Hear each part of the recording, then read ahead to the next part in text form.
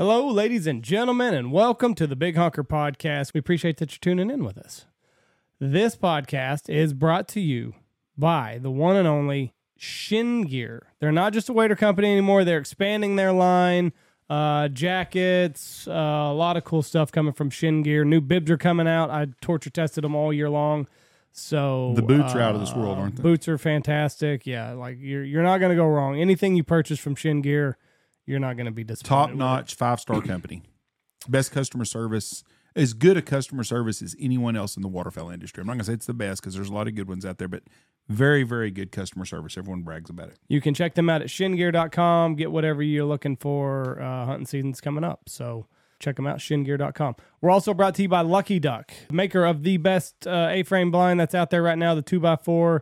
It's phenomenal. Fits 4 grown men. It packs up nice and neat. And their spinners are out of this world, waterproof. You don't have to worry about it. If it takes a spill, shake it out, dry it off, and put it back up and running. You can check them out, luckyduck.com, whatever you're looking for, whether it be varmint or turkey or goose and duck, they can take care of you. luckyduck.com. We're also brought to you by our good friend Alex Langbell, Gun Dog Outdoors. Take care of that four-legged hunting buddy. He's got a field trauma kit that's got everything that you need to stop bleeding, warm up a dog, cool off a dog. It fits nice and neat in your truck, and you never know when disaster is going to strike. So we have one in every one of our vehicles. Every vehicle that's out here gets a field trauma kit. So he's got a quick release system, goes onto your dog's collar, and got a little lever you pull as soon as you're ready to send that dog. If your dog breaks, it could save his life. Could save a friendship, too. So check them out, Gun Dog Outdoors. We're also brought to you by Pacific Calls, PacificCustomCalls.com. They've got their brand new turkey line out, the kill count. I've already got it. I've already got a couple notches on it. So, great call. Use the promo code BHP25, saves 25% off whatever you're going to get. Doesn't matter. Goose duck call, crane call, turkey call, all the same. BHP25, 25% off. And they've got the best Lester call that's out there right now, the BA Lester call. It's my favorite. PacificCustomCalls.com. 5 months away from opening waterfowl season. Not too long. They will be at Ducks. Yes. May 5th, 6th, and 7th at Texas Motor Speedway. We will be there also with the boys from Boss. That's right. So come check them out and go to PacificCustomCalls.com. We are also, might as well talk about them, Ducks Unlimited. The reason Ducks are in the skies today is because of the great work Ducks Unlimited has done. And, it's easier than ever to be a member of Ducks Unlimited. They've got so many great organizations and so many ways for you to contribute. Have a great event coming up at Texas Motor Speedway, May 5th, 6th, and 7th. They had a limited booth space available. They're probably booked by now, but if you're interested, holler at them at DU at the headquarters. It's a great event. All the gun companies will be there. You can shoot guns. You can run your dogs. They're going to have the, what's it called with the Purina where the dogs jump the distance? Right, yeah. What's the name of it? You don't know the name of it either, yep. do you? Okay. The long jump. The long jump. The dog long jump, we'll call it. The That's Dog right. Olympics will be there, and they will be doing that live, and I think it's being filmed for NBC Sports. Be very good. Come out May 5th, 6th, and 7th, Texas Motor Speedway. Come see us. We'll be at the Boss booth. Speaking of Boss, we are brought to you by Boss Shot Shells. The Boss Turkey, the Boss Tom line is out. It's selling right now. Get the number 9s, ladies and gentlemen, 904 pellets. You're not going to be disappointed. Waterfowl loads, copper-plated bismuth. They've got a brand new War Chief out right now. 3.5 buffered. Yeah, I mean, it's just phenomenal stuff that they have come up with over there at Boss Shot Shells. You can call their office. You can go to their website, bosshotshells.com. Get your order in. Waterfowl season is coming up, so it's not too early to start stocking away. If you call an order from Boss, tell Brittany who will answer the phone. We said hello. That's right. Nice lady. Boss, good people all the way. They've rebranded the waterfowl industry when it comes to shotgun and ammo, and now turkeys, and now we have dove loads of Stanfield 9 coming out this summer. There's going to come a day where they ban lead. So all the way. Get ready for it. BossShotShells.com. We are also brought to you by Dive Bomb Industries. Get skinny. Start building that spread for this coming waterfowl season, and make an appearance at Squad Fest. It's going to be here before we know it. July 27th, 28th, I believe. I think that is the day. I can double check right quick, but it'll be the third Squad Fest, and every one of them has been a riot so far. Great time. They're going to have calling contests. They're going to have all sorts of stuff. Last year they had dog launcher events. Squad Fest, July 28th and 29th. 2 days. Friday St. and Louis, Saturday. Missouri. At St. Louis, Missouri. But it is a great time. Come out July 28th, 29th to Squad Fest, the third Squad Fest, and we will be there. I will be there, and then it's going to be a good time. Start stocking up on whatever you're going to need for this coming waterfowl season, silhouette-wise. Floaters, they got them out too. Great company, divebombindustries.com. We're also brought to you by Mossberg. We shot the 940 all season long, and it is a great shooting gun. It handled the torture test of West Texas sand. So everything's oversized. You know, you're waterfowl hunting, it's cold most of the time. So it's good to have oversized buttons and levers. Really, really enjoyed shooting the 940. Check them out at mossberg.com. Won't be disappointed. We're also brought to you by the Looking Glass Podcast. Go to their Patreon account, donate now, and you can be a part of the debauchery. Never miss an episode. Do not listen to it with your kids. Logan and Rebel are great guys. They're truly, truly funny gentlemen. And you should head over to their Patreon right now. If you're a bourbon drinker, most definitely they have a bourbon review each episode. Sometimes they review 2 or 3 bourbons. They have a good time. Check them out. LookingGlassDuckClub.com. On Patreon. And we are also brought to you by Dirty Duck Coffee. If your coffee sucks, it is not the duck. It's how we start our day every single day out here. Missouri Boat Ride Blend is a great way to start our morning.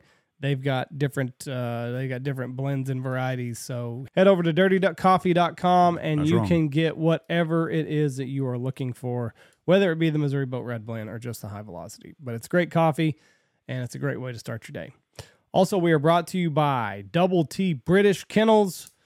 Corey's got some great dogs. We had 2 this season, and they did all the work that we asked them to do. So if you're looking for a puppy, a started dog, finished dog, Corey's got a dog for you. Upland waterfowl, whatever you want. Family dog. All Brits. Yep. Very, very prim and proper. Cutie pies. They're good. They're good working dogs, though. So if you want a good dog for the house or if you want a working dog, call Corey, Double T British Kennels, and he can hook you up. We're also brought to you by Alpha Outdoor Specialties, maker of the Stanfield stool. Machine shop. If you've got an idea that you want to see come to fruition, get a hold of them. They can mock it up and spit it out. So alphaoutdoorspecialties.com.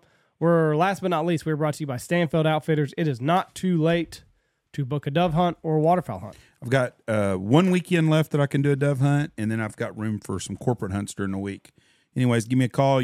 For $10,000, you can bring 20 people out here for 2 days, 2 nights, lodging, meals, and dove hunt, and have a morning and afternoon. Or else can you take 20 clients and for $10,000, let them have a good time. Anyways, it's StanfieldHunting.com. I've got some waterfowl dates. I've got, I think, 4 days left in November, and I've got about 8 days left in December left, and I got some January's probably about 15 or 16 days still in January. Anyways, holler at us if you want to kill sandhill cranes, ducks, geese, whatever you want to do.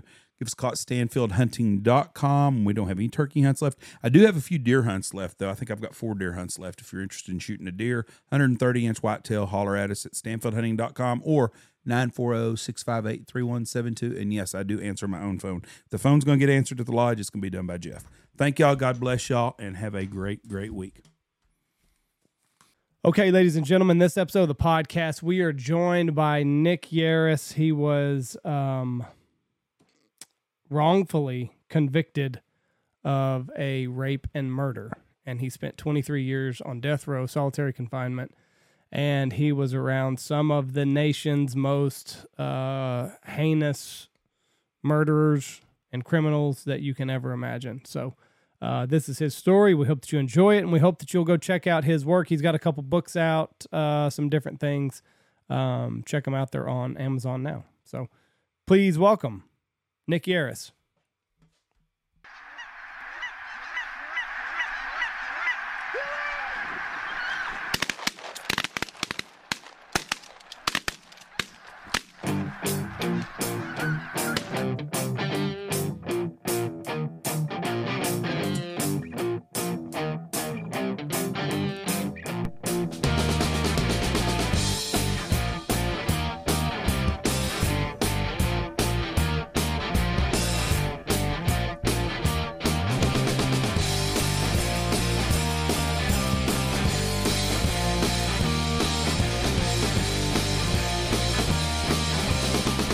Here we go.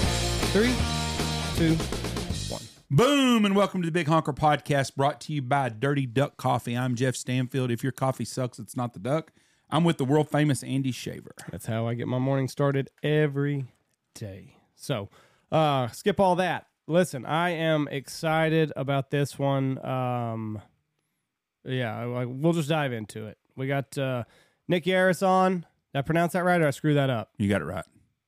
You did perfectly. All right, perfect. So your story is one of the craziest that I've ever heard. You were wrongfully in prison, wrongfully put on death row for a rape and murder that you did not commit. You spent 22 years there? Yes, sir. I've never even met the woman. It's really strange how I never even met the victim in this case. Now, so correct me if I'm wrong, but you were arrested for traffic violations and you got in a fight with a cop. Is that correct? And then they arrested you. And then you were trying to basically provide information for a case that you knew nothing about, but you were hoping that information would parlay into them giving you a lighter sentence, right? No, to let me out so I could run. All right, so it begins like this. I was pulled over in a stolen car for going through a stop sign in Chester, Pennsylvania in December of 1981. The officer ripped me out of the car and started to manhandle me, and I started to resist. Now, all I was trying to do was get him to stop choking me with his forearm initially, and then he pulled his gun out. When he did, I reacted. Unfortunately, the gun went off. When that happened, the officer decided then to elaborate on this huge story about me attacking him, me trying to kill him, and how he had to subdue me. So I was initially charged with this huge lie of attempted murder and kidnapping of a police officer. So they threw me into Delaware County Prison, and I went through drug withdrawals on my own, and I unfortunately had a newspaper in my cell.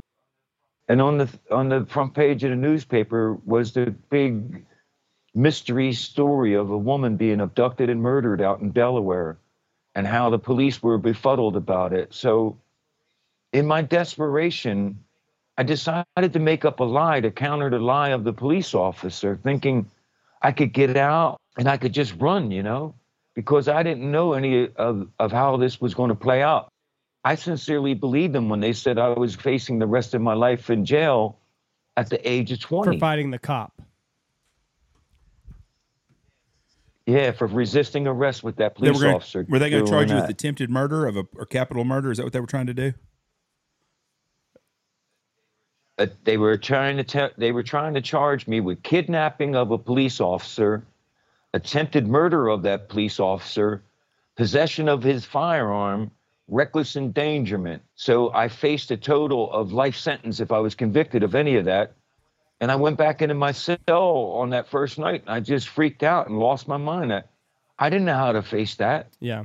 Now, what drugs were you on? You said you went into to relapse, or you started sobering up. What all was in your system at that time? So I was injecting methamphetamine into my veins, and I was drinking, and I was taking barbiturate pills called Seconal, which was a heavy barbiturate.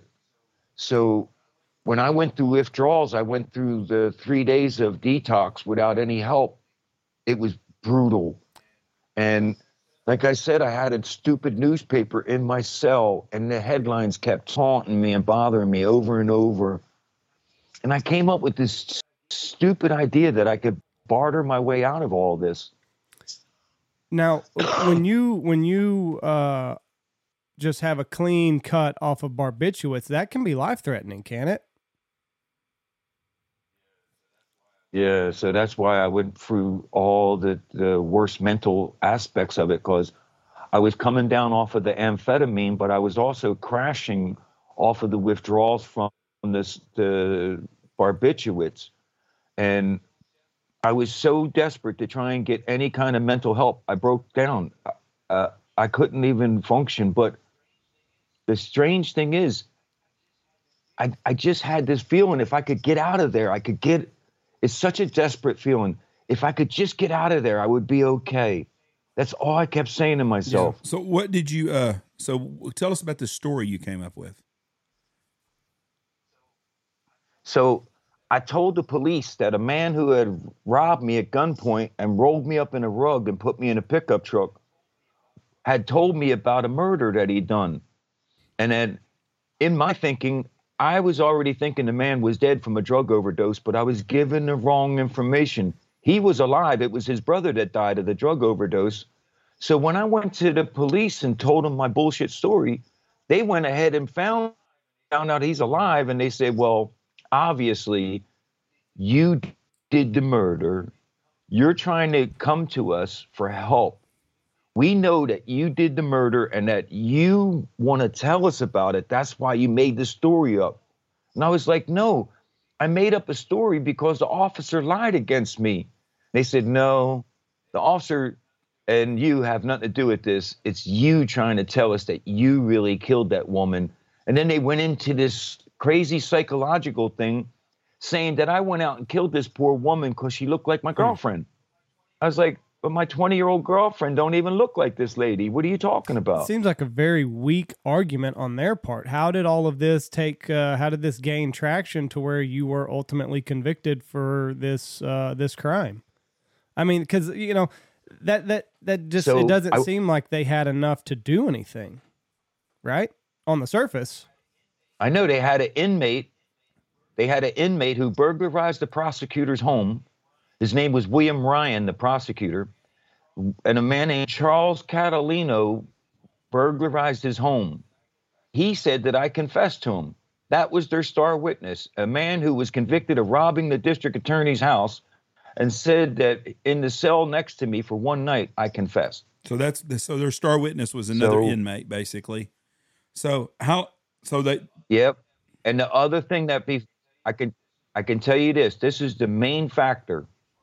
I went to trial for those original charges against that police officer. His name was Benjamin Wright. His father was the former mayor of Chester. That's how he got the job.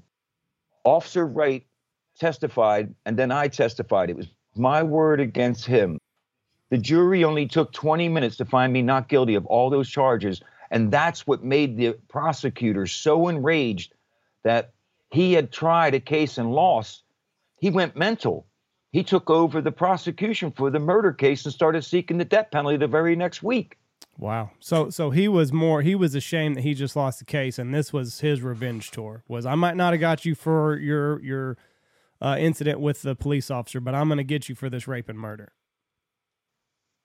You could look it up in the Philadelphia area. He did the same thing to the mobster, Nicky Scarfo, when he tried a case against Nicky Scarfo.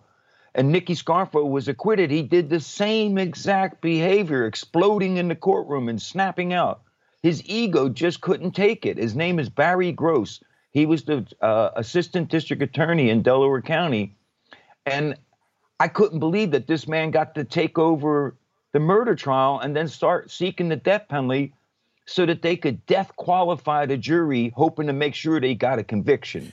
Did you have I was given a 3. Did you have a public defender? I had a man named Sam Stretton represent me for $1,200 of my inheritance money from my grandfather's will. So you had an attorney that you paid, and yes, sir. Had he done any criminal trials like this before, or was he just a general attorney, like it does family law? He was a criminal. No, he was a criminal defense attorney. Unfortunately, he was running for senator as a Democrat in a Republican county, and that kept coming up as a point of interest to the court. And it just seemed so shallow that politics were taking over. Meanwhile, I wasn't allowed to have any kind of investigative help. Any of the test materials done on the serology at that time, we didn't have a chance to challenge it. And I was given a 3-day trial because the judge started the trial on the 27th of June, informing the jury that he was aware of their biggest fear being them being trapped during the 4th of July holiday weekend. And he said, this shit's going to be over before Friday, I promise you. Wow. That's a perfect storm of bullshit. Yeah, that's not a fair trial. No, it's not fair, but you were not given access to, so you couldn't, your attorney could not conduct his own test with the serology reports. It was all of it was just whatever the prosecutor he represented me in. Sorry for No, interrupting you, you're but good. he represented me in the first trial. Sam Stratton represented me in the acquittal of the first charges against that officer, and then took on the homicide trial, all for $1,500. He couldn't pay for anything out of his pocket, and he wasn't getting any money from me. I had nothing. So you go to trial, and you hadn't even been to Delaware where this lady was, correct? Didn't know her.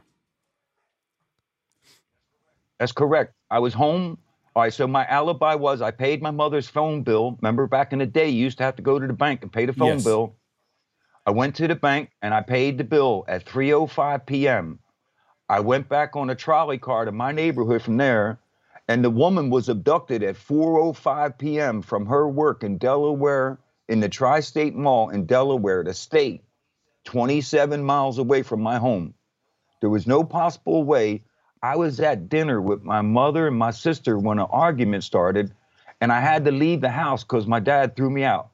I went across the street to a store owner who saw me in the rain and the snow that night and asked me what I was doing outside in that kind of weather, and she was an alibi witness as well. What time was this take The place? police said it was about 4:30, 4:45 when I was at the store. So common fucking sense woman tells named- you that this is not right. Right, but at the same time, you got to understand something. They showed that jury pictures of that woman laid out on the autopsy table with 6 stab wounds, and then they showed her with her husband on the stand in a beautiful portrait and made that man cry. And then the jury couldn't look at me no more. That This is crazy. Look, it was so horrible. At one point, the courthouse got struck by lightning. It was a beautiful sunny day. I'm sitting there. They just found me guilty of all these charges. Nobody could look at me, and the courthouse got struck by a bolt of lightning, knocked all the power out. They took me upstairs and put me in this big room and sat me there. And I kept hearing this voice tell me, go back down there and look him in the eye. Like, I couldn't put my head down. I wasn't ashamed. I had to go in the courtroom and look at the judge and say, how can you do this to me? You can't even look me in the face. You're about to sentence me to die. Yeah. What is it? Was there a moment in this trial where you knew, like, I'm fucked? Like, when the husband broke down and cried, and could you tell in the jury's demeanor, like, this is not going to go my way? It was a photograph of the little boys finding the victim. Look, 2 little boys found Mrs. Craig laying in the snow. They thought it was a mannequin, so one of them went up to the mannequin to kick the snow off its face to see if it was a male mannequin or a female mannequin, and they freaked out. Mm-hmm. The 2 little boys' footsteps right next to her were black. Now, the whole photograph was white and black, they said, so it wouldn't inflame the passion of the jury. All around the body, initially, the little children's footprints was real dark, and then each of them ran on either side of her body away from her, and it looked like the angel's wings laying on the ground. When they showed that to the jury looked at me, and then they all put their head down like they was never going to look me in the face again. And that was on my second day of the trial.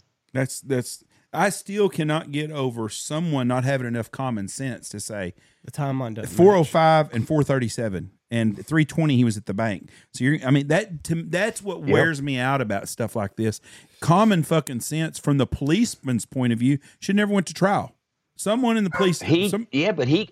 This detective Randy Martin got up on the stand and said that he drove the route, and it was possible for me to go do all this stuff. They didn't make him make a time chart or nothing. You have to understand something too. President Reagan got shot by John W. Hinckley.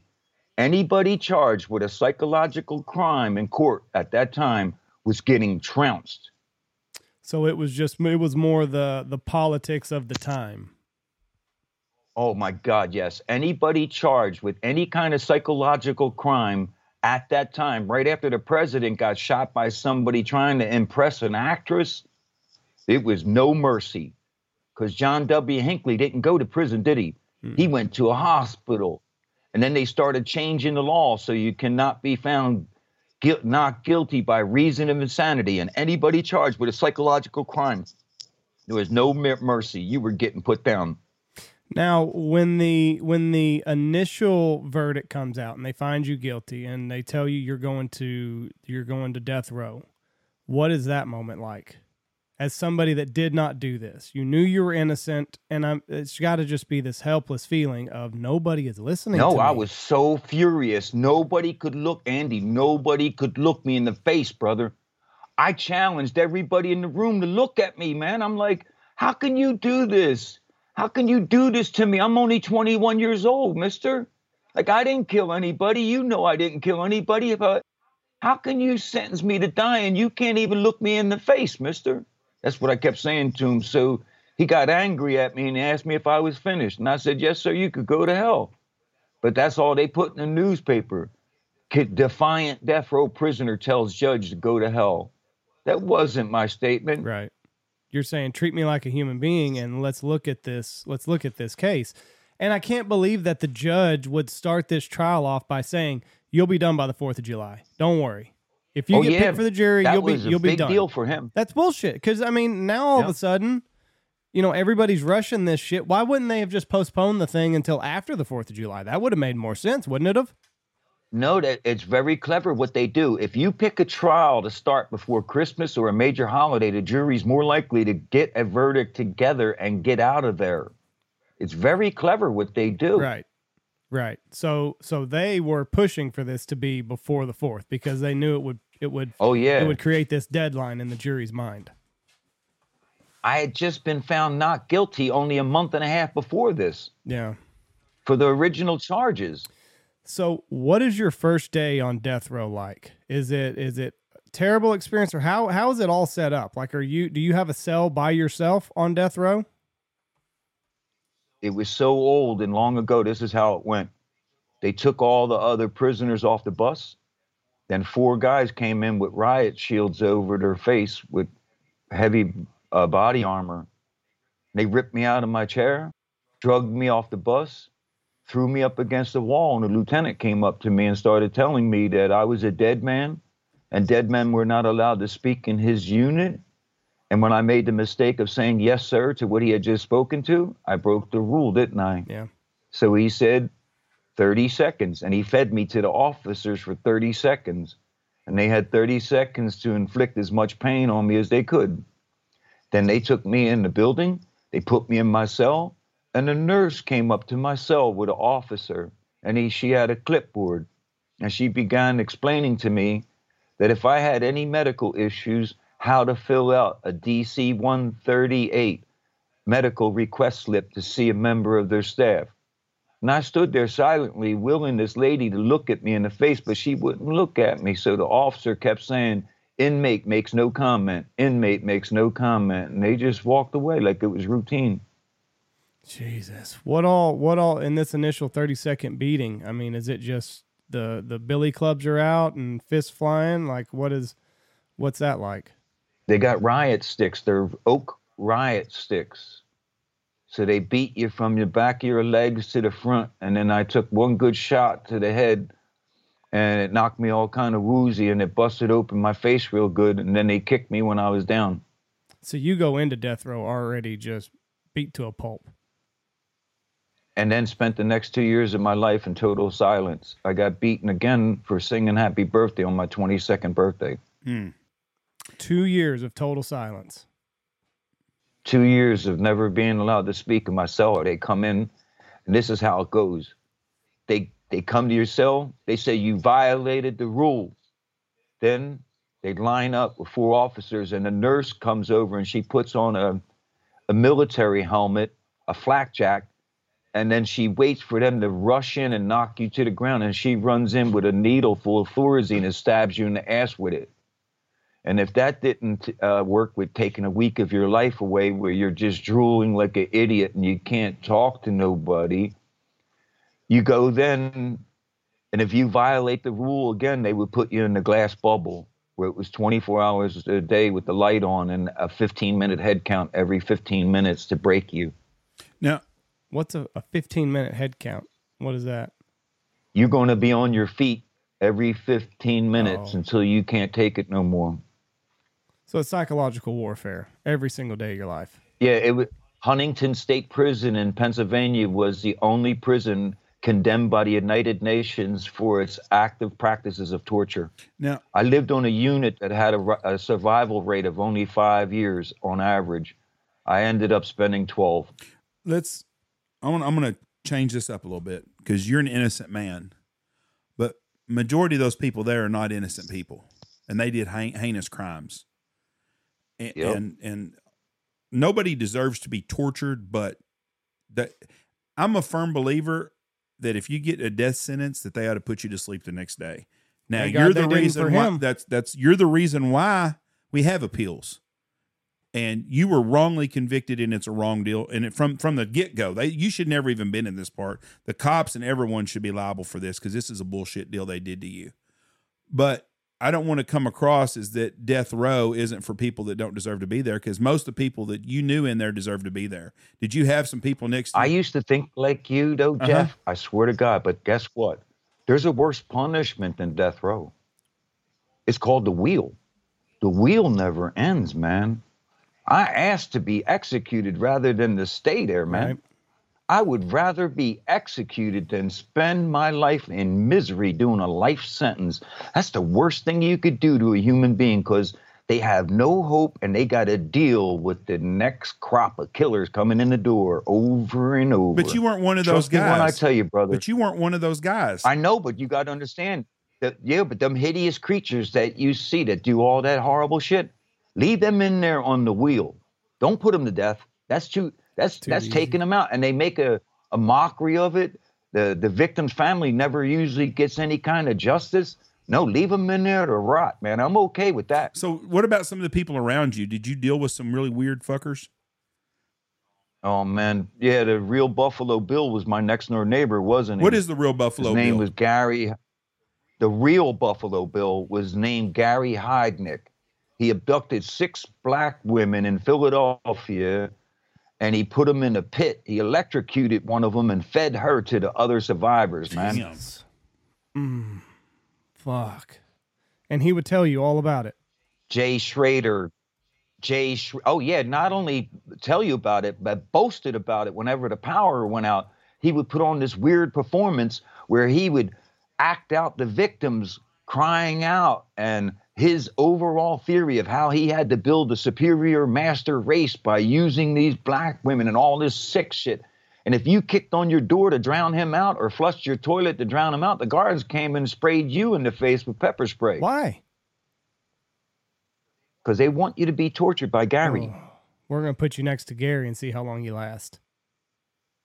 And I lasted 3 years next to Gary before they put him to death. Did you ever tell him, like, dude, just shut the fuck up. I don't want to hear this. Just shut up. I whooped his ass. I did everything, man. Come on. It don't matter. It doesn't matter. He just keeps going. Yeah, I whooped his ass. A lot of people whooped.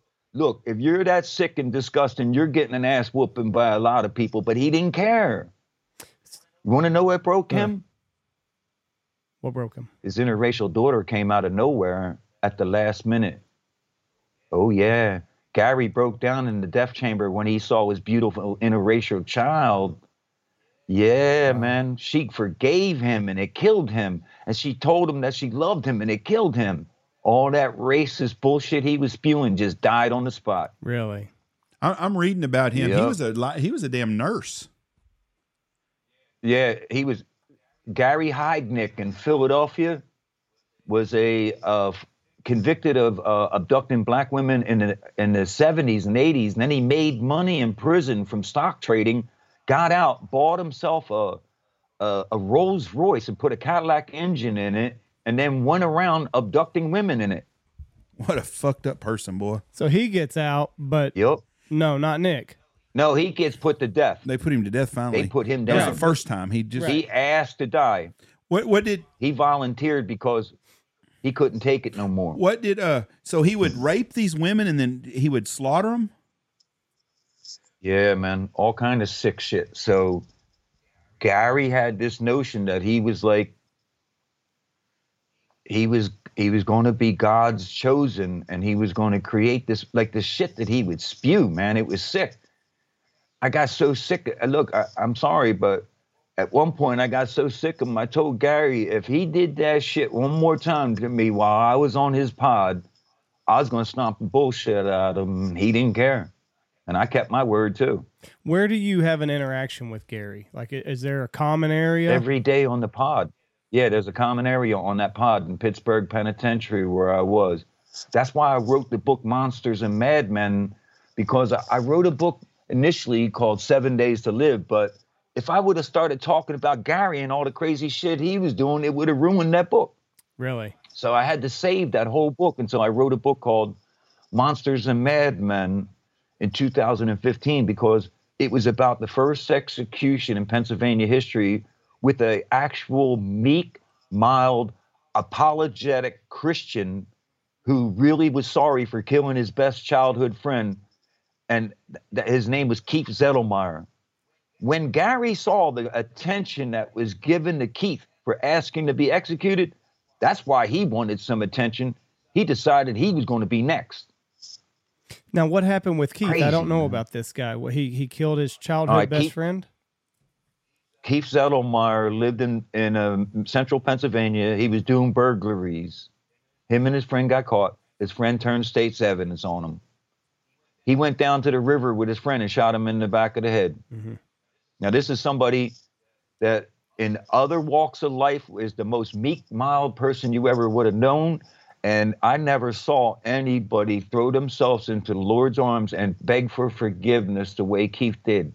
He was pious. He was humble. You could never get an argument from him. He was always sorry. Even the victim's mother wanted to spare his life for knowing that Keith wasn't evil, that he was actually a good Christian who had sought forgiveness, but the state had other plans. So Keith asked to be executed because they broke his hip and he couldn't take it no more. And I was in a unit where guys were being assaulted all the time and Keith couldn't take it. So even though Keith was this mild-mannered kid and never caused any problems, he's still going to catch a beating. Yeah, it's not only a beating, but sexual abuse and everything on that unit because it was no control. Sexual abuse from other inmates or from He had guards? a bad hip. He couldn't fight. Yeah, from other inmates. What other guys did you have on there? Did you have any serial killers on there besides the Buffalo Bill guy? Yeah, so Arthur Bomar was one of the first black convicted serial killers. I was on death row with Arthur, and I was also on death row with Jay Schrader, the serial killer who ground his girlfriend up into meatballs and fed her to her parents. Oh my God almighty. So like you're around just some of the darkest individuals that have ever walked this earth. Yeah, I've been stabbed up 7 times. I had all kind of fights with them. They used to make us gladiator against them. So in my cell, I would be sitting there and the guards would come by and just pull me out, put me in the exercise cage and make me fight somebody. So do they do it for their own entertainment? Yes. And betting. It was a way to stop the racist tension between the black guards and the white guards. So each race of guards have their own fighter. So the black guards would have the fighter that was going to represent them, and then you would represent the white guards. Is that how it worked? Opposite. The 2 black guards would walk down the block and pick out a white boy. And then the 2 black guards, the 2 white guards would pick out a black inmate.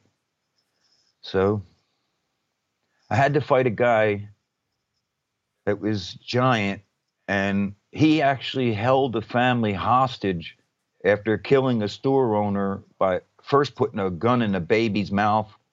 Then when the man complained to the police about that, he came back and blew his head off. Mm. Then he took a family hostage and held them hostage for fast food. And it wasn't until they gave him McDonald's hamburgers that they let the family go. Damn. Jesus. And you had to fight this guy. Monster of a man. It was the first. That's the first one I had to fight, and I had to dislocate his ankle, and then go to work on his face with my elbows because I'm sorry, but I promised my mom I was coming home. Yeah. I don't care what they did to me. I was coming home. What is when do the guards just come in after somebody's unconscious, or how is this fight deemed over? You got 5 minutes. 5 minutes. It's 5 minutes. All right, so the lieutenant wouldn't be on the block on the weekend on Sunday. He would have to go out in general population, That meant that there was only a sergeant and regular guards on the block. And this sergeant that was doing it, he eventually got convicted for the Abu Ghraib scandal out in Iraq, where he was stacking the prisoners up and all that. Remember that? Yeah. Yeah, well, he was my block officer. So they would just wait until the lieutenant left on a Sunday, and then they'd go grab like 5 or 6 guys and line them up and wait till your turn. Get in the cage, fight it out. You come out on top, you get a break. If you come out on the bottom, you're going to get kicked on the way in. Motherfucker. So let's talk about the after prison. How long did you get before when this DNA started coming out? So I was the very first man to seek DNA testing from prison in 1988. Unfortunately for me, because I escaped from prison in 1985 and was on the FBI's most wanted list. How'd you get out? All right. So in 1985, I was being given a new hearing for a possible new trial, and I was being transported to court. We stopped to use the toilet on February 15th, 1985, the coldest night of the year. And the officer went in the toilet with me and watched me urinate, standing there holding the door for me, being 60-some years old. He had a bladder, he said, the size of a pea, and he had to go. So he made a decision to let me come out of the toilet on my own and go back to the car. Now, it's pitch dark. It's already 6 p.m. I go running back to the car, and the officer had his back to me smoking a cigarette, thinking I overpowered his officer partner. He pulled out his gun and tried to blow me away. So I just started running. How far'd you get? Oh, I got away. I did the smart thing first. I ran 100 yards in a circle, came up right behind their cop car and just laid on the ground, knowing that they ain't going to be looking for me at the back of the cop car. Then I waited until everything started going like a little quiet, and I hid behind a police station for a couple hours. Then somebody saw me coming out of there, and a helicopter took over and started chasing me. So I had a helicopter chase me for 5 hours before I finally got away. How did you finally get away? What was the break of the case? I broke through a fence, slid down a giant hill in the snow, ended up on railroad tracks, and then I walked for 5 miles to a place called Fraser, Pennsylvania, where there was one car in the train parking lot, a 65 green Mustang. I walked over, there was a screwdriver in it, and it just started right up. It was like it was meant to be. I drove to my sister's house. She had just gotten married. She gave me $100, a ski cap for the Philadelphia Eagles team, and some bandages for me, and then sent me on my way. I drove to New York City.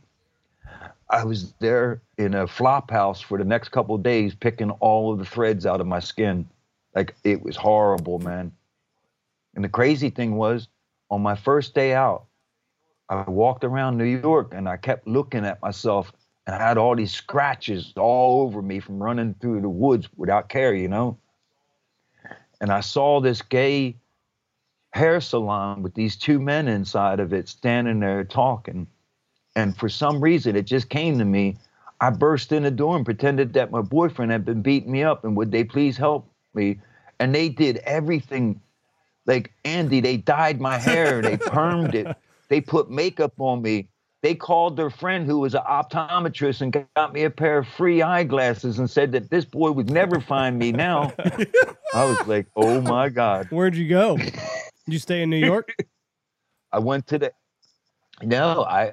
I stole a man's fur coat in a restaurant that had his wallet in it, and I went to his house in Florida. I burglarized his house while he was in New York, and then I tried to get out of the country, but I knew I couldn't do this. It was too hard, man. So I called my father, and I told him to tell the FBI where I was, and I went back. They say it's a hard work on the run. It's so mentally degrading because, look, at one point, I met this girl, and we hooked up at her mom's business on a strip mall, and then she wanted me to come to her house the next day, so I thought, you know, I'm going to go pick the girl up, and we're going to go have honey time again, but Shit, it was a dinner invite, and I'm sitting there now on the run from death row, having dinner with a family that consisted of two like 20-year-old daughters, somewhere around there, and mom and her boyfriend, mom's boyfriend. And she loved me so much when the police found out who I was later on. She said, well, that's all right, because he's still the politest, nicest boy my daughter ever brought home. He's got manners. I mean, so you go back to prison. Crazy. And then what? But first they put me on death row in Florida. Oh, God, man. And I end up right next to the death chamber and asshole Ted Bundy. So he tried to sell me on the idea that he could save me from extradition and all this shit. So he signed us both up for the law library. I go out there and he's got his foot propped up on the damn stool inside of a little individual cage. And then I would be locked into a cage next to him. And he's trying to do that salesmanship to me. I'm like, whoa. Teddy, calm down. I don't get off on killing little children and thinking it's my bad mommy. Fuck you. He went crazy on me. He started spitting at me. And he started screaming at me with all these biblical verses about all this shit that God was going to. I was like, man, you lost your mind. So I'm glad he kicked off, because the guards got all angry and whooped his ass and drug him out there. So beat his ass. Yeah, and then the next 7 months I had to listen to his nasty ass in the vents.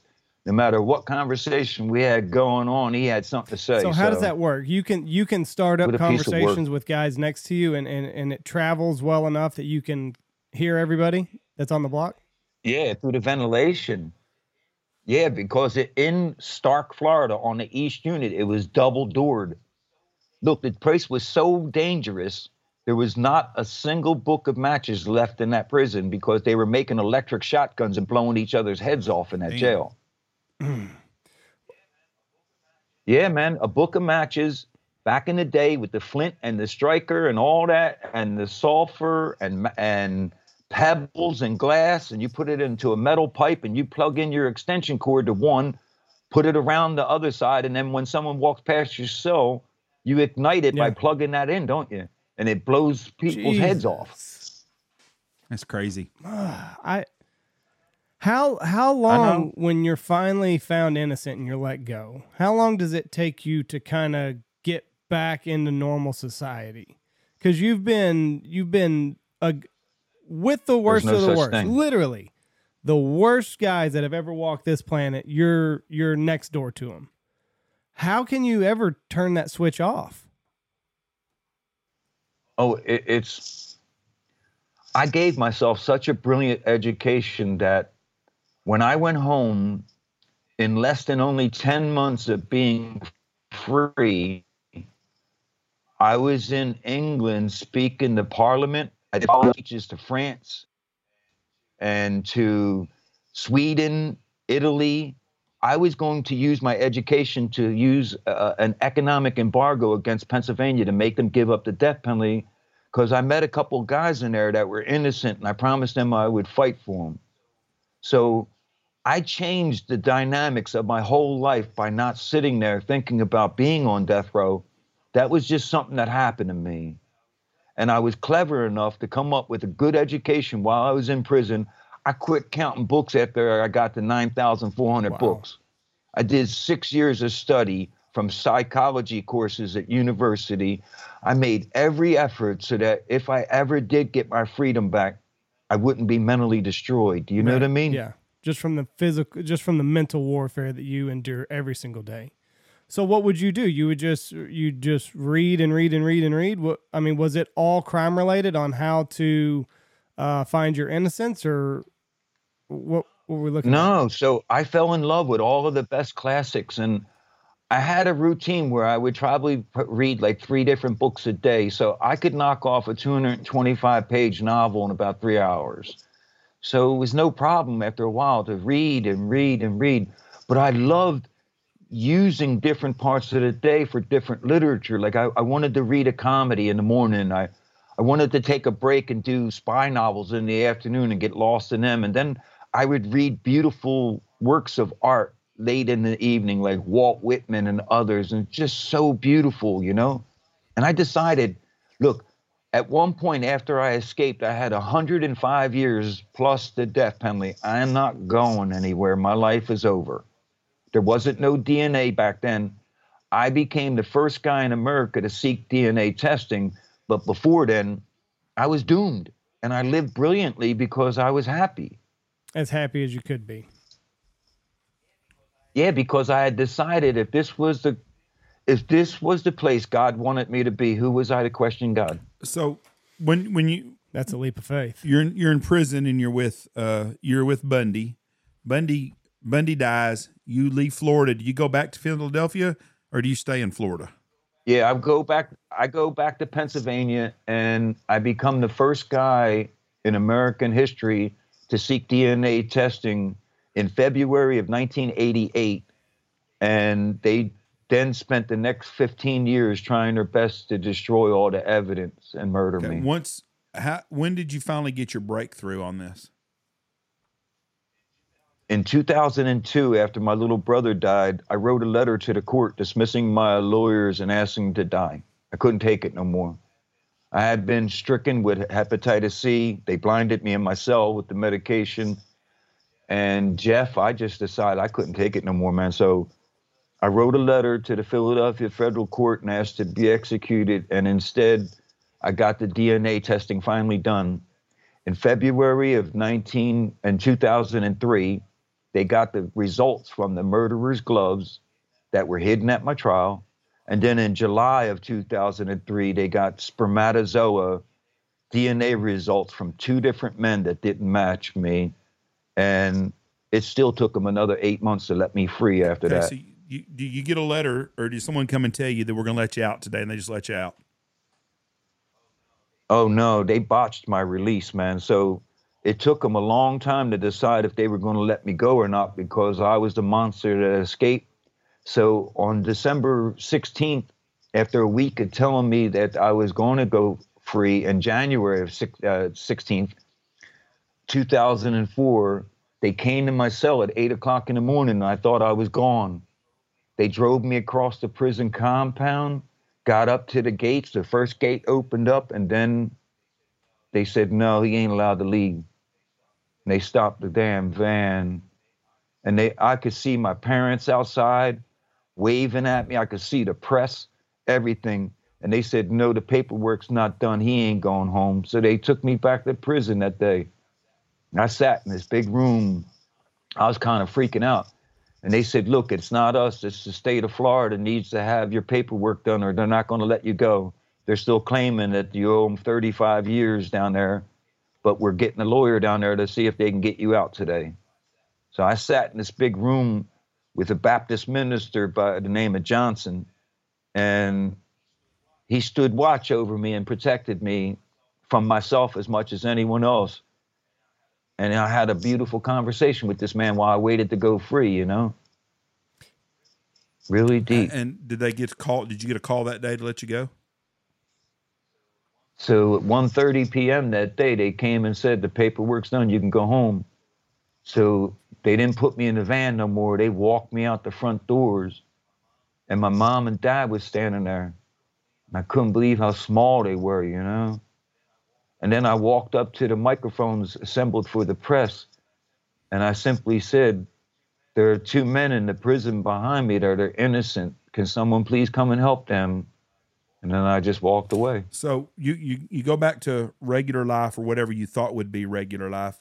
My question is, I'm usually not for people being able to sue courts and peers and all this stuff, but I would think that the police department that botched your case in the first place, you'd have a lawsuit against. Yeah, I did file a lawsuit against them, and I had a lawyer named Jack Beavers represent me, so he got a third of the money. Then I was living in England at the time I got the settlement, so I got half of that. And then my wife got half of that when I had to leave her because she was abusive. So I ended up in total with about $700,000 for what they did to me for 23 years of solitary confinement. Is what your paycheck was. That's what my paycheck was, and I knew that was pity money because I could do better for myself by helping other people with what I went through. Like, I really believe this is something, but God saved my life by sending me to death row. Both my brothers and all 26 of my childhood friends are dead. From the All life you were of them are living. dead. From Philadelphia, 500 murders a year, man. Philly is so hard. Where I lived, everything was just chaos with drugs and guns and violence, right?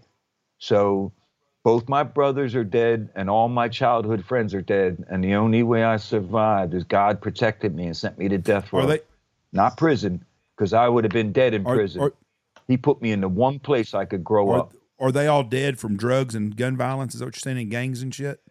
Yeah. So just that, where it's at? Yep. Every one of them's dead from drugs or violence.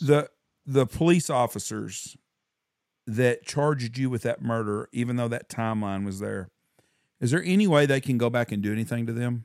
Are they all dead and gone now? No. So the last ones that were working still there was a detective, David Pfeiffer.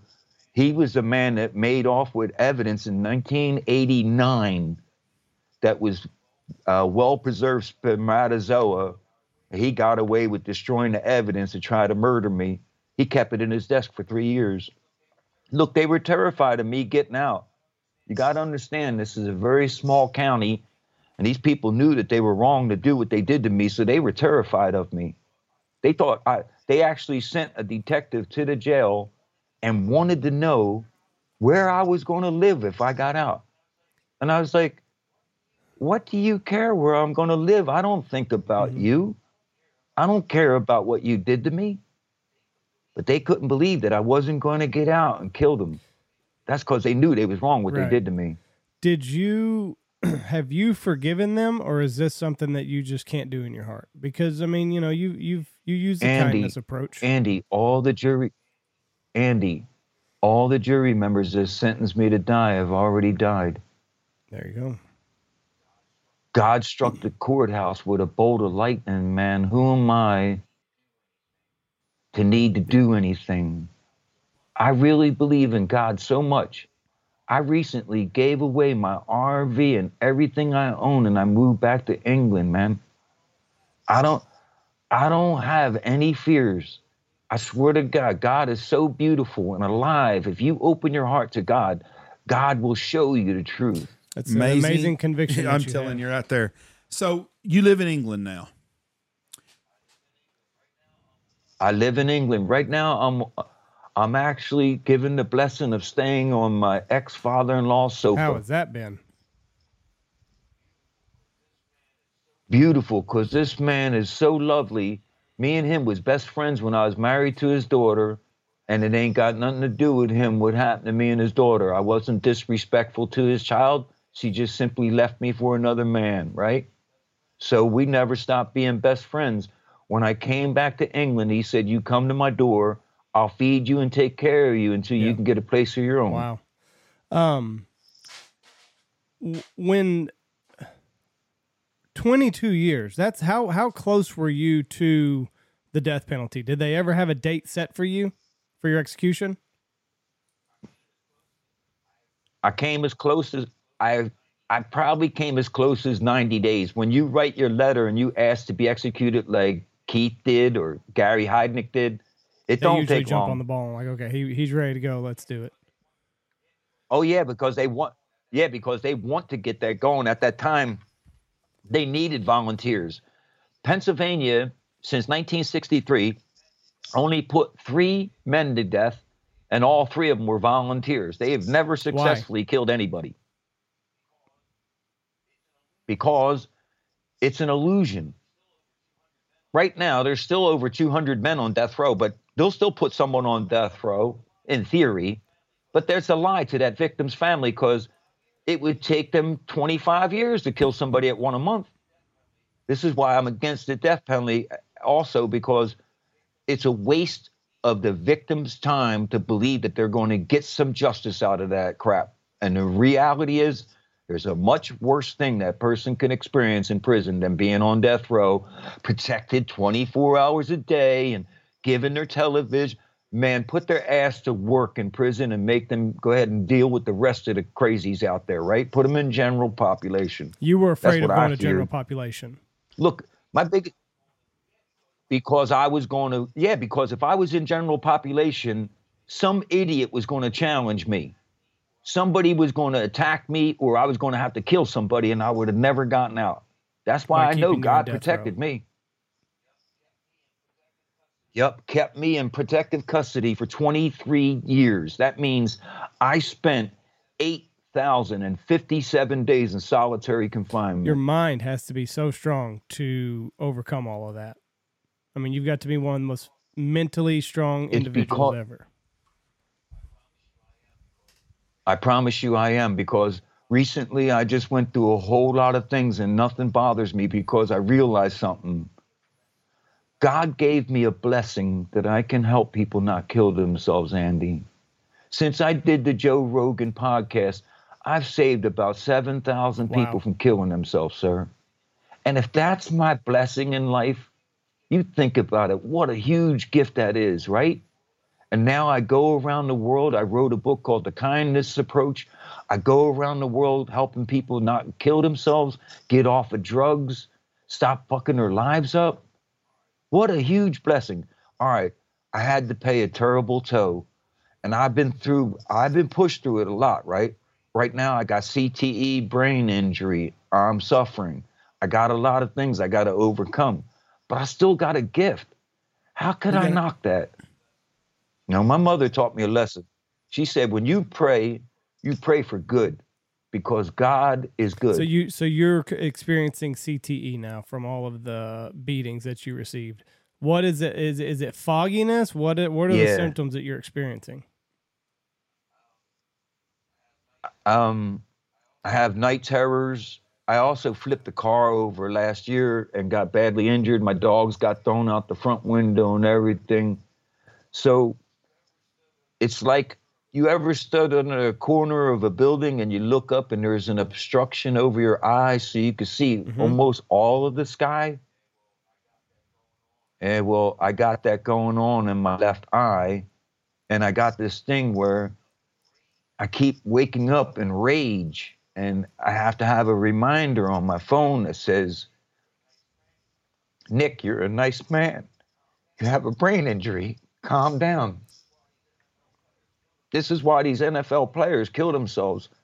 They ain't built for this like I am. So you're having mood swings, your vision is impaired, and it just and honestly, did you ever contemplate taking your own life? Sure. And then early on, it was a challenge to do that, to not kill myself, because I was really freaking out about not having a family. I'm sorry to say that most of my family are substance abusers, and I don't have any close bonds with any of my siblings that are still alive. My father's 89 years old, and he's the only one I speak to, and I don't have time for that Philadelphia bullshit mentality or that kind of lifestyle. My life has been too hard to be squandering it being a drunk. I haven't had a drink of alcohol in 42 years. What's the one thing you missed in prison? Is there a food or that you really were so happy to be able to enjoy, that you enjoy now? Ice cream. Ice cream. And I ain't allowed to eat it no more because it's ultra processed food. And when you have CTE, brain injury, you can't have ultra processed food. So yeah, it's funny. The two things that I missed most when I was in prison was bread, really good bread, man. And I missed ice cream. Was it just every day having to go to battle? Was that hard to turn off when you were finally released? Like, you knew in prison, like every day you were going to be it's some strange. sort of mental battle, physical battle. Every day you're putting yourself to the test. And yet death row pales in comparison to how hard life has been for me. Since I got out, the 19 years of my freedom have been harder than the 23 years I did on death row. That's why so many people go back to prison. They get institutionalized, where they just cannot. They just, they do better in there than they do out of there, and there's a lot of people like that. Well, I think also they get conditioned to a world that is totally different. In prison, the three things that will get you killed immediately if you mess with a man about his family, his religion, or why he's there. Yep. You get it? Out here, first three things someone will attack you for are those three things. Right. And that's sick. And it's an unforgivable I grew sin up in an prison. era. And out here, it's just normal.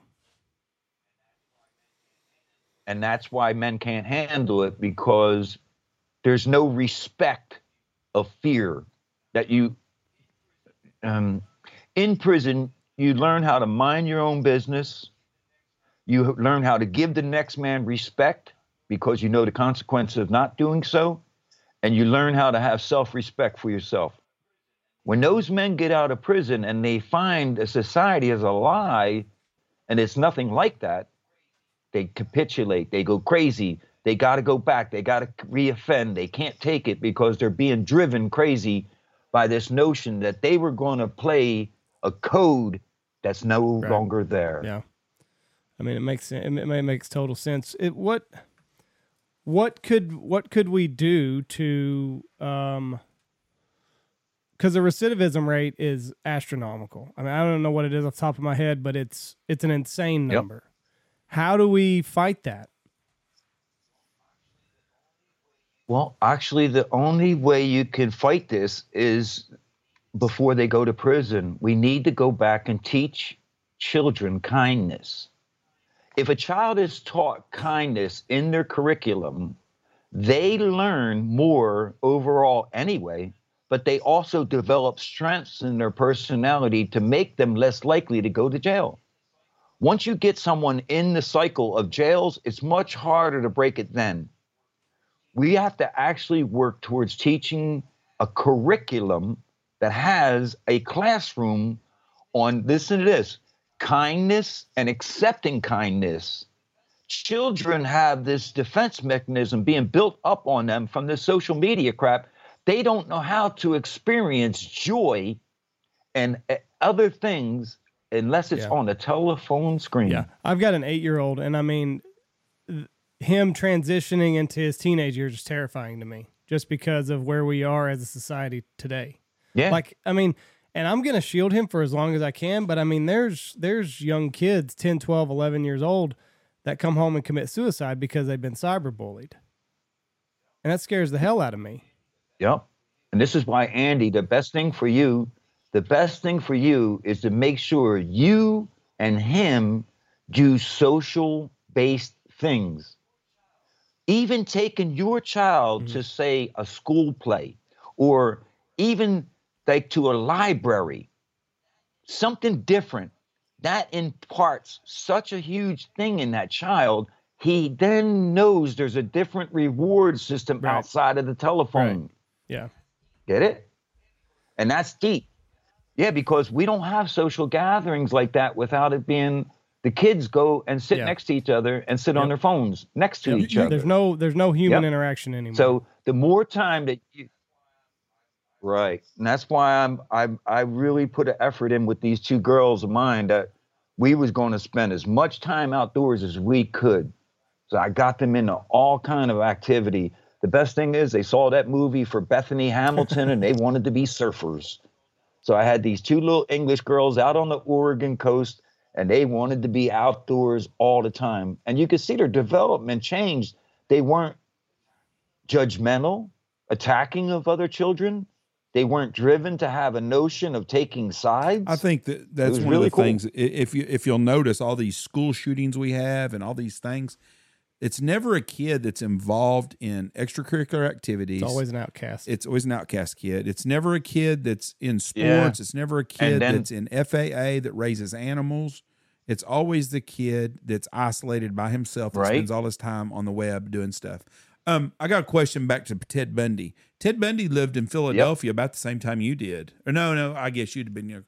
Did y'all have any? Did y'all talk about that? No, but he was actually in Washington State most of that time before we went to school and all that, I was incarcerated in 81, 82. So I never even knew he was from the Philadelphia area. I just met him on death row in Florida and instantly took a dislike to his little bitch ass. He's a strange fucker. See, that's the misnomer. I got news for you. Well, yeah, but he was a nobody in jail, and that's what killed him. See, out here, they play this terrorizing, horrible game. Soon as they hit the penitentiary, which is run by serious men in the gang structures, like the whole Pennsylvania prison society is run by the Junior Black Mafia or the Latin Kings. These are the two biggest American groups, you know? Little bitch-ass Teddy would never last 5 minutes in general population.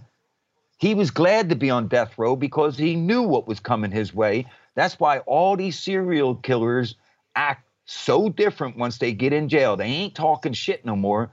They know they're getting their ass whooped on a regular basis. They're paying protection, and they're washing somebody's goddamn socks. Ted Bundy knows if he goes to general population, there's a bounty on his head. Somebody wants the title of being the guy that took out Ted Bundy. Yeah. Absolutely. And look what happened to Dahmer. He got his head beaten flat, didn't he?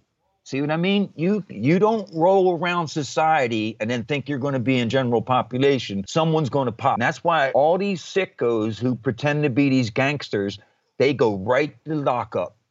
All the ones, Charles Ng out in California, all them cowards that do all that horrible shit, they want to be protected.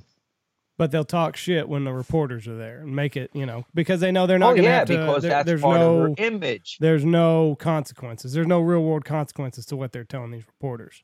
What about in prisons, if we put back in the work farms, like Angola prison in Louisiana? We had that. Well, see, they got them right now. Look, I got news for you, fellas. Our fifth largest industry in America is penology.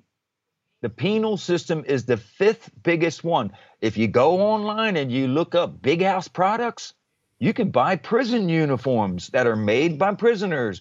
You can buy prison soap, prison trainers. You can buy all kind of prison products because they have these men working for 13 cents an hour.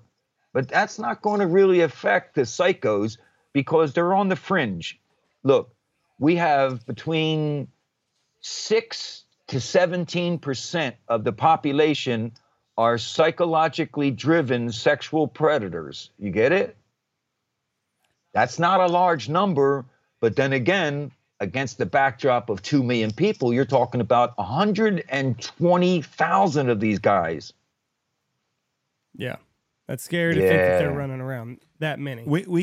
We've got to do something where we don't have so many people go back to prison. We have to do something. Well, the only thing that works is actually education. They've cut off all the education programs. These guys can't even fill out a goddamn job application. So they've made it different. They're trying to teach them just the basics, how to fill out a job form, how to make it to work on time. Like they literally dumbed it down so much because they recognize, like you, Jeff, we got to make an effort to get these guys back into the work, back into society without them going onto the wheel of recidivating, recommitting crimes. Yeah. And it's a shame because the states with the best record, Texas actually has a great record of helping out with programs. Did you know that? I didn't know that. No, but I've got some friends of mine. Texas also pays.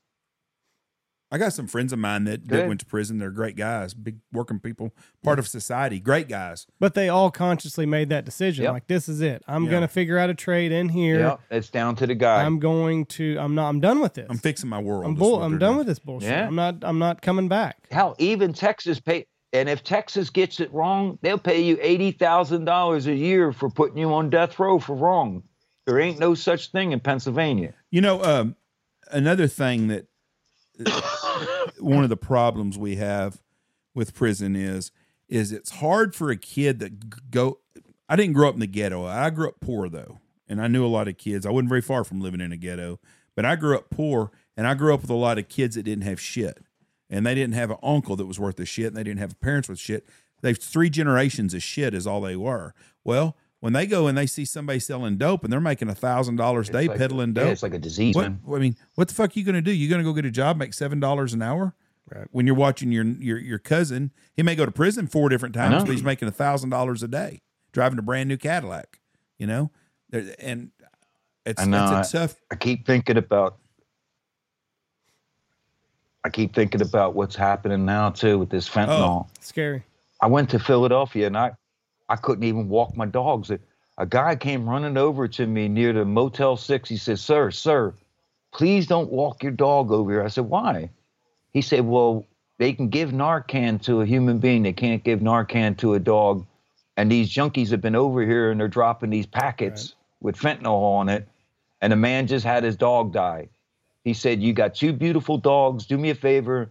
Walk them in a field somewhere no humans beings been around, because your dogs will lick the packet and die. I was like, oh my God. Crazy, but I hadn't thought about that. You know, now they got some new shit coming out that's a cross between fentanyl and ketamine or something. One of the Trank. Trank. Yeah, they call it Trank. Yeah. Did you know Narcan don't work?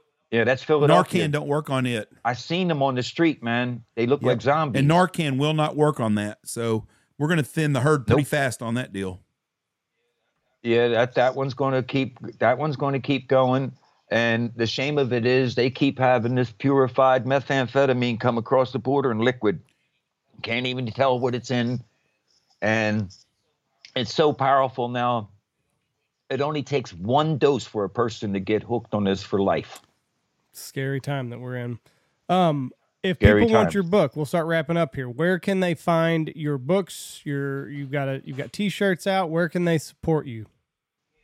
Yeah, so my books are on Amazon, and I have a GoFundMe up trying to help me reunite with my wife and children.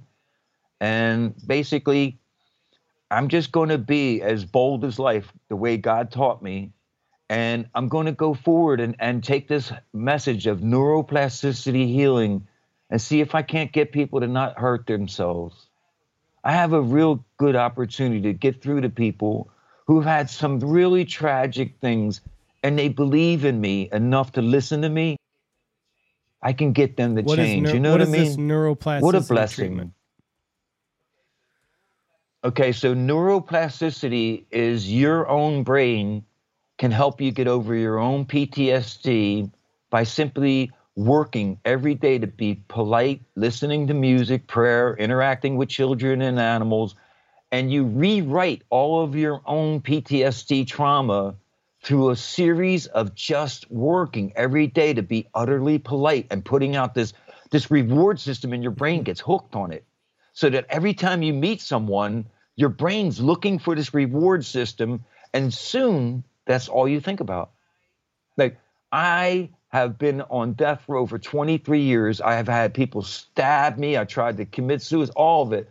You know, since my release, I haven't had one psychiatric counseling session. That is shocking with what you went through. Not one. Yep. Because I taught myself how to use my kindness as a strengthening tool to make me bold and strong and self-confident. My kindness makes me uniquely who I am. So as long as no one ever steals your kindness, they can never take from you who you are. When you were stabbed, were you in a fight or did you get jumped? Oh, no. I had a bounty on me, so anybody who knocked me off got 10 grand. So I got stabbed 8 different times. One of them was pretty serious by a guy named Ben Porter, who had already served 36 years of a life sentence, and he stabbed me with a bed slat that was made out of a metal bed frame, and it went so deep I had to headbutt him over and over and hold on to it and keep the knife inside me. And then what, just hold it in until the medics can get to you? No, just keep beating on his head with my head. I kept bashing him with my forehead, and then the guards came and beat us both down, but the knife was in my belly and they were stepping on me, so I had to scream at them to get me to roll, at least let me roll over, you know what I mean? Why did you have a bounty on your head? Because the people that thought I killed their family member wanted me to suffer. From the rape murder that you were convicted for.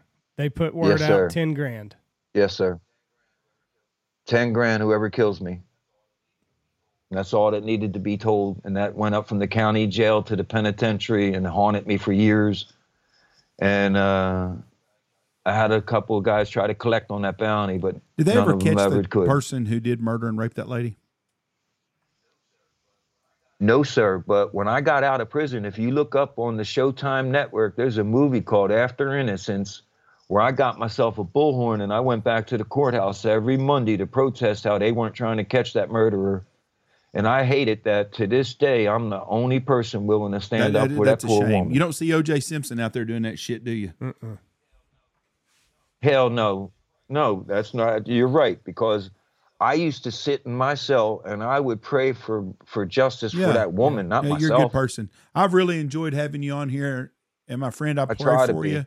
And God bless you, and you're a good story. And I'm sorry for what the criminal justice system did to you. It's not meant to work that way. I really appreciate this, guys. You both know this, truly. Yeah, you actually right now helping me be able to go see my wife and children this week. And God bless you. And if there's anything else we can do for you ever, please let us know. What a good dude. Man, what a story. Man, what a terrible. Gosh almighty. Could you imagine? I'd be helpless. I'd be a bitter, pissed off son of a bitch when I got out of there. Forever. Oh, that's a bad deal. That's what pisses me off. I'm very pro officer and I'm very pro court system, and I think we ought to put people to sleep the next day. And then guys like this hear their story, but it was shitty police officers that did that. Shitty judge, yes. I mean, from top to bottom. Yep, top to bottom. Let's just hurry up and get through that. We got the 4th coming up. We got hot dogs and burgers to make. Well, you don't want to be sitting here. And I'm going to say something that sounds really horrible, but this is what they're thinking. Here's a kid that stole a car, on meth, fucked up. Fuck him. You need to get him off the street. He's trouble anyways. And that's a bad way, but that's how they think. Some of them do. But that was a bad deal. But it just makes me mad that not one officer stood up and said, well, hold on. Do the math here. This kid can't have been at both places. He might be and not be a good person, and he may be needs to be in jail for something, but he didn't murder someone, and someone is getting by with murder. Right. That's the bad thing. Somebody right now is out there, if he's still alive, that done this to this lady and has never, ever paid for his sin. Not ever. Nope. And he will one day, though. Hopefully he's asked for forgiveness, too. All right. Thank y'all for listening. We appreciate everything you do for us. Check out our sponsors. It's on to you, Andy. Goodbye. Go check out these sponsors. Go check out Ducks Unlimited, Double T British Kennels, Dirty Duck Coffee, Stanfield Outfitters, Alpha Outdoor Specialties, Looking Glass Podcast, Lucky Duck, Shin Gear, Gundog Outdoors, Pacific Calls, Dive Bomb Ministries, Boss Shot Shells, and Mossberg.